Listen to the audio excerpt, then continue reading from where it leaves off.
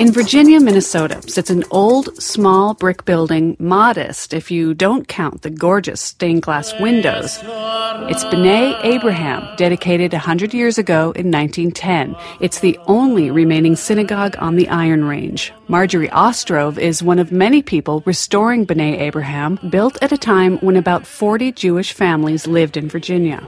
Most of the Jewish people came from Lithuania, from Russia, where they were trying to escape the terrible living conditions. They came not as miners, but as business people. At one time, Jewish merchants owned 1/3 of Virginia's businesses, including grocery and clothing stores. But as the mines petered out, so did the area's Jewish community and the need for an operating synagogue. Ostrov says today only about 10 Jewish people live in Virginia at any given time.